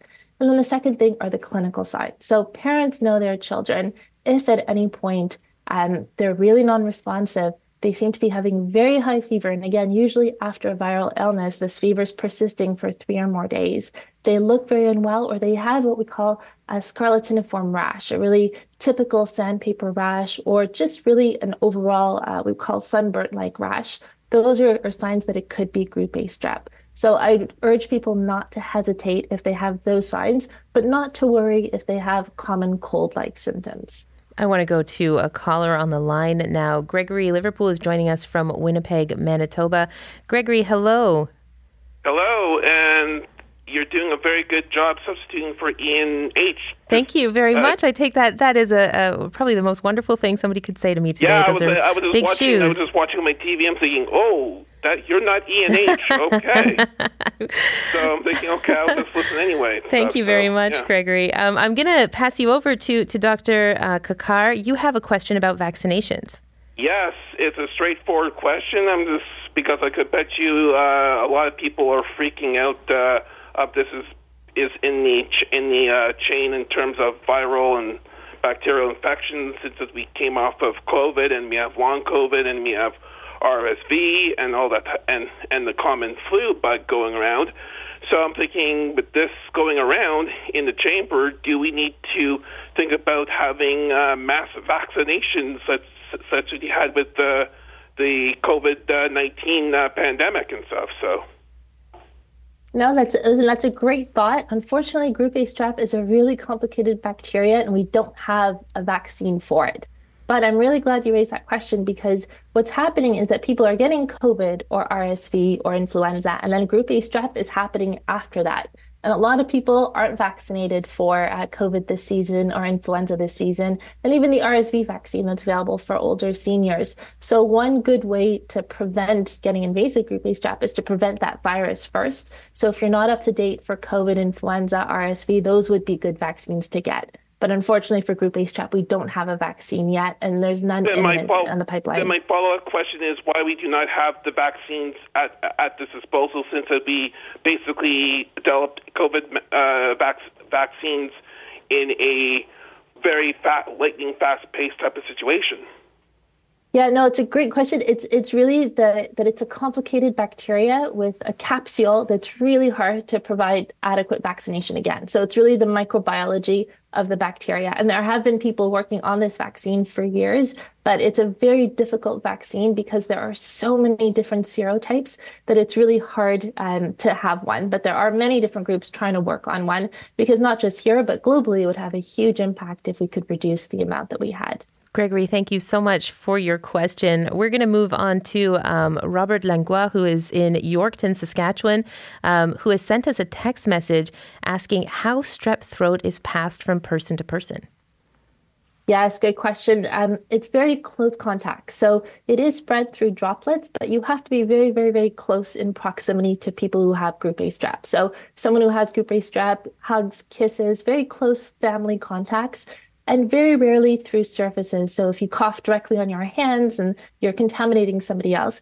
So it's not airborne in the same way that COVID is, that it really passes through large distances. You have to have very close contacts and usually household contacts. And most of the time, it's people who've got contact with young children. Well, yeah, the first thing I thought about was children who've been in our house and touch everyone and everything. And their curiosity is utterly tactile. They just have to physically be in the presence of all things at all times. So, of course, it's very difficult to control that because adults, you can tell to wash hands and mask and step back and all kinds of stuff. That's utterly impossible with a 7-year-old. Oh, exactly. And so daycares and schools, they're prime sources of outbreaks and contacts. So unfortunately, yeah, small kids can't keep their secretions to themselves. Well, that's maybe we will definitely before the end of the hour review some of those things to watch out for anybody who has small children at home. There's some of that list of symptoms that you described so important, and so those kinds of facts are such a wonderful defense against panic. I want to go to a call that we got from Nan, who wanted to know what, if any, relationship is there between strep A and strep B. And the reason that Nan is asking is that Nan has 3 family members of different generations who are susceptible to strep B and wonders if they need to be worried then about strep A. Oh, these are such great questions. So group B strep is in the same family. So it's the streptococcus, the type of bacteria. It's group B because of a different serotype, and it affects people differently. So group B strep actually is very common during pregnancy. Pregnant women may be carriers of this, and it causes severe disease in newborns and infants. So generally in adults or in older children, group B strep is not a problem, but it's really a big problem for newborn babies and infants. So if, for example, we see a woman in pregnancy who is a carrier and tests positive for group B strep, we will give her antibiotics to prevent transmission to the baby. So if somebody's multiple family members have had group B strep, it doesn't necessarily mean they'll be susceptible to group A strep, but there are instances where there are what we call primary immunodeficiencies. Again, group B strep is not a common telltale sign of one of those primary immunodeficiencies, but if the folks who've had group B strep have had multiple recurrent other types of infections, then it could be something to investigate within the family. If I go back to that article I was reading earlier this week about the woman who lost her child, one of the things that she described was multiple trips to the doctor and this infection not having been identified.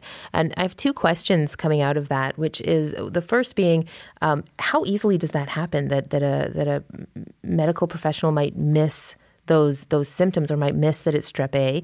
And then the second part of that is just how much of an advocate do we need to be? I mean, we all know that our hospitals are really experiencing ER overload, so nobody wants to go unless they really, really need to. So how do we know, how do we advocate for ourselves and at the same time, not give over into a panic that sends us into medical care we don't need?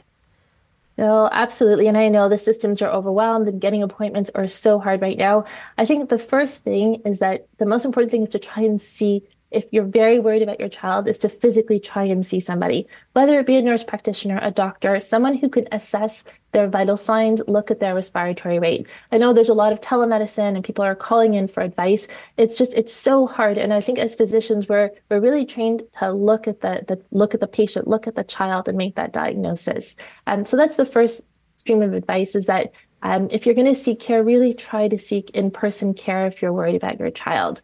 The other thing is to just not panic with viruses. So viral symptoms are so common right now But usually if you have runny nose, congestion, cough, and that constellation of viruses, it's unlikely to be something severe.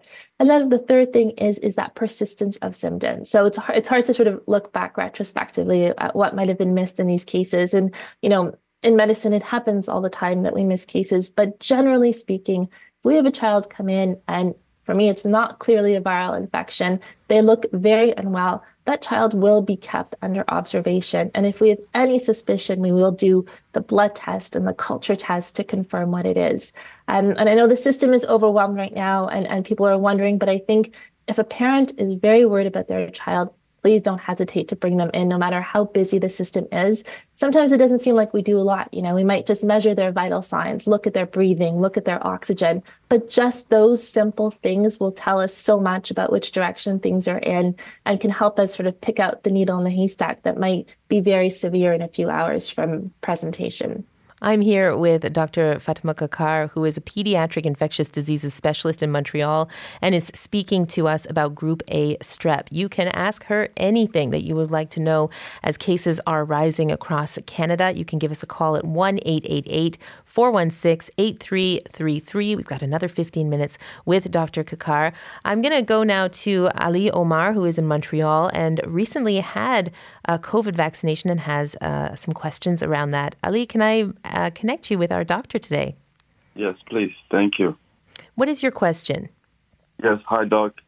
My question was or is like I recently had a COVID vaccination, and as you're from Quebec, I'm sure you're aware that when you take an appointment for a COVID vaccination, they actually offer you about 4 other vaccination that covers about 4 influenzas. So my question was, what are the 4 influenza vaccination that covers? Would you happen to know that? You're asking if it would cover strep A. That would be. And also the one, which one is that? RS something, respiratory something? Sure. Right. Dr. Kakar, I'll leave you to answer that. Sure. So the influenza vaccine is really just for influenza. It's just that there's 4 different serotypes that are in it. So there's 2A and 2B. And what happens is early in the season, it tends to be influenza A, and then later in the season, influenza B can come up. And we try to pick the serotypes that are most likely to occur this year. So the influenza vaccine is really just for influenza. And I do highly recommend it for people if they haven't gotten it yet. We're sort of just starting to see the major rise in influenza, so it's not too late to be protected from it. And again, not having influenza will really help protect you from getting invasive strep. The other vaccine that you mentioned, the RSV, is much more limited and it's not quite available everywhere, I would say here in Quebec, but also across Canada. And right now it's really only approved for seniors, so it should be coming for pregnant women hopefully soon. So if you do have an opportunity to get it and it's available, that too I definitely recommend for seniors, but it's just less available and it's less publicly available pretty much across the country for now. Omar, thank you so much for your question. We've had such good questions today, Dr. Kakar. People are really thoughtful. We've clearly come a long way from those early days of fear about viruses and COVID-19. Everybody's become so thoughtful and articulate about how to describe illness. We're going to go to Robert Brewster next, who is on Vancouver Island. Oh, beautiful, in British Columbia. Robert, what is your question for Dr. Kakar? Oh, good afternoon. Yes, I actually had an attack of Group A strep just over a year ago, just before Christmas, just over a year ago. But it was a skin infection. I've had eczema and allergies and stuff all my life. I'm a senior. And it started out on Friday. I had a bunch of red bumps on my legs, my knee. By Monday, I was covered in lesions. And I asked my apartment manager to call me a taxi to go to the hospital. She took one look at me and called an ambulance. Anyway, I spent about a week in hospital, and then I had to go back twice more, and they were pumping me full of antibiotics. It just flared up so quickly. I thought I was getting a staph infection, which I've suffered before, but it just blew up so quick. It's a very dangerous disease. Mostly I hear them talking about children getting it, but seniors can get it, and it can be a skin infection, and it can be awful. I'm still suffering the effects, probably from long-term antibiotics as well. I'm just curious. Is there anything can be done to, anyway, people with eczema and such should be warned that it's also dangerous and it's a senior. Most of the coverage I've heard so far is children. You make such a good point, Robert, and thank you so much for bringing the seniors' experience into the conversation. If I could frame a question for you, it sounds to me like you'd like to know what can be done to avoid some of the skin infection that you're describing. Would that be a fair summary of what you're looking to find out from Dr. Kakar? Well, I'm just curious why it blew up so quick. I've never had a group A strep infection before. And it blew up like over the course, like I said, Friday I had red bumps coming off my leg. By Tuesday I was covered in lesions. You're laughing, but it must have been quite an ordeal. Well, yeah, it was sort of. Dr. Kakar, if I could let you lean into the conversation with some of the knowledge that you have to answer Robert's questions. Absolutely. And I'm glad he raised the point of older adults and seniors. I'm a pediatrician, so I focus on kids, but it does affect older adults. And the older adults it tends to affect are those with skin conditions, so eczema, breakdown, or sometimes diabetes and really poor circulation. Some of your older listeners might remember former Quebec Premier Lucien Bouchard, who actually had his leg amputated from invasive group A strep. He had necrotizing fasciitis, flesh-eating disease, and it had just progressed so quickly that it led to that. So I'm really glad in your case it was limited to the skin, but that's what happened. So this bacteria is really particular in that it produces a toxin, and it's this toxin that starts to degrade the skin and the muscle and really attack it very quickly. And so it's the toxin production that's really particular to this type of bacteria that makes things go so quickly. So in your case, it's the skin. It starts to break down the skin barriers and sometimes get into the tissue and the fascia. And then if it gets into the bloodstream and produces the systemic, that causes the shock and that toxic shock. So it's really particular to this and another type of bacteria that produce these toxins that make it spread so quickly. And I really like the point you raised about people with eczema and skin conditions, especially those who have contact with young children, because you want to be vigilant for these types of infections that progress quickly. So to keep your eczema under control and to do everything you can for really good skin care, the topical treatments, people with diabetes to be really vigilant about skin breakdown and skin necrosis. And it's something we tend to overlook in these dry Canadian winters, but it is a big issue, and eczema does tend to flare in these few months that are the most severe. So really trying to minimize that and then to just be on the lookout. So exactly as you described, a skin infection that progresses really quickly, but also that can be very, very painful. And sometimes the pain is out of proportion to the size of the infection. You might have a little red dot or a few red bumps, but your entire hand is hurting. That could be a sign of something more serious like group A strep.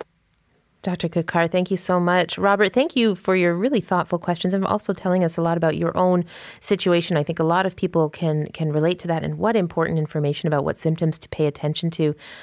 Because we do that, don't we, Dr. Kakar? We look at our skin, or we look at something that doesn't feel good, and if it doesn't appear to be quite serious, we can sometimes negate how serious it is before we ever reach out for that help.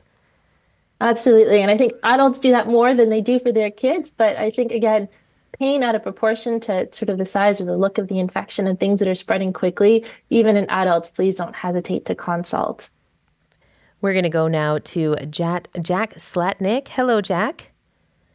Yes. Hi there. You're joining us from Nordic, Alberta, and I'm wondering what your question is for Dr. Kakar. Oh, hi. Yeah. Hi, Dr. Kakar. I'm just wondering, and maybe I missed this part because I was driving when the talk started. But what's the reason for that increase in the number of infections? I was just thinking because from what I think, it's usually either the bacteria mutates and become more aggressive or invasive, or the second reason might be that we as humans, we do something wrong, and that's why the bacteria attacks our bodies more. So I don't know. Jack, that's an excellent question about where this is coming from and how we, if at all, we are contributing to it. Dr. Kakar, how would you answer that? Oh, these are terrific questions, and it really shows how well people are understanding bacteria and viruses now. And we're still trying to understand it. And I think in infectious diseases, sometimes it takes a year or two after the outbreak for us to really pinpoint the factors. But what we're looking at is, I think, three different things. The first is that this started last year. So this started really post-COVID when all of our infection control barriers went down and people went back down to normal life. And the first trigger was just that viral surge we had last fall, because these invasive infections and these secondary infections tend to occur after a viral infection. So it really began last year. And one of the things is that has happened is that we just have not brought it under control. So usually we have a peak, and then in the spring, summer months, it decreases, but it really stayed fairly constant this entire summer. So our thinking is that it's just, we haven't stopped the interperson transmission. So that's one of the two biggest factors. The other factors, we're looking at the bacteria itself. And some strains produce more toxin or are more toxigenic. So anytime we have an invasive strain, it is being sent to the lab for typing, but those results take many weeks. So we don't have results on this year's strain yet. It could well be that this year's strain is particularly more toxigenic, but I don't have that data yet. And then if I can say a fourth thing, which again, we have no data to say if this contributes to it, but some people do tend to stop antibiotics before they're prescribed to. So for example, for group A strep, if you have the infection, it's a good 10 days of antibiotics, but some people will stop it as soon as they're feeling better. And what that means is that you might be feeling better, there might be less bacteria, but you might have not gotten rid of that carrier state and therefore can really transmit it back to somebody else. So if I can give any plug is to just finish the course of antibiotics that you're prescribed to minimize the risk that you become a carrier and transmit that to someone else. Dr. Kakkar, you've given us such good information. We have only about a minute left, and I just want to ask you, when a lot of people, when they hear about a virus or a bacterial infection spreading, it triggers all that thinking about the COVID-19 pandemic. How contagious is strep A in comparison to COVID? Great question. Not nearly as contagious as COVID, especially in open spaces and workspaces and public transport, those kind of things. It's really intrafamilial, close contact, schools and daycares, but really children of a very young age who aren't able to control their secretions. So I do want to reassure people, people are going about having their normal lives. They're not going to catch group A strep just by being out and about. It's really through close contact. And there are lots of precautionary measures. And I think just going back to the basics, hand washing. If you're going to be sick, if you are sick, to wear a mask to limit your contacts. Those things can reduce the spread. So I don't want people fearing that this group A strep is going to be like another COVID. It's not. It's something we know how to deal with, but just to take basic precautions. Dr. Fatma Kakkar, thank you so much. You've been so informative today. Oh, I'm very glad. And that's it for Checkup, the podcast this week. You have been listening to Cross Country Checkup's live broadcast on CBC Radio from January 21st, 2024. If you want to share comments or appear on the show, go to cbc.ca/aircheck. Thanks to everyone who helped out this week. Our screeners are Chuck Mulgat, Hannah Abrahamsey, and Katrina McGaughy. Our TV team is Caleb Isaac, Frankie Fiorini, Brendan Sylvia, and Josh Raxa. Technical production and editing, Will Yar. Program assistant, Mackenzie Ribello. Cross Country Checkup was produced this week by Abby Plenner and Ruxar Ali. Our digital producer is Sinisha Yolich. Our senior producer is Steve Howard. I'm Saroja Coelho in Toronto. The next edition of Checkup the podcast will be posted after the live show next Sunday.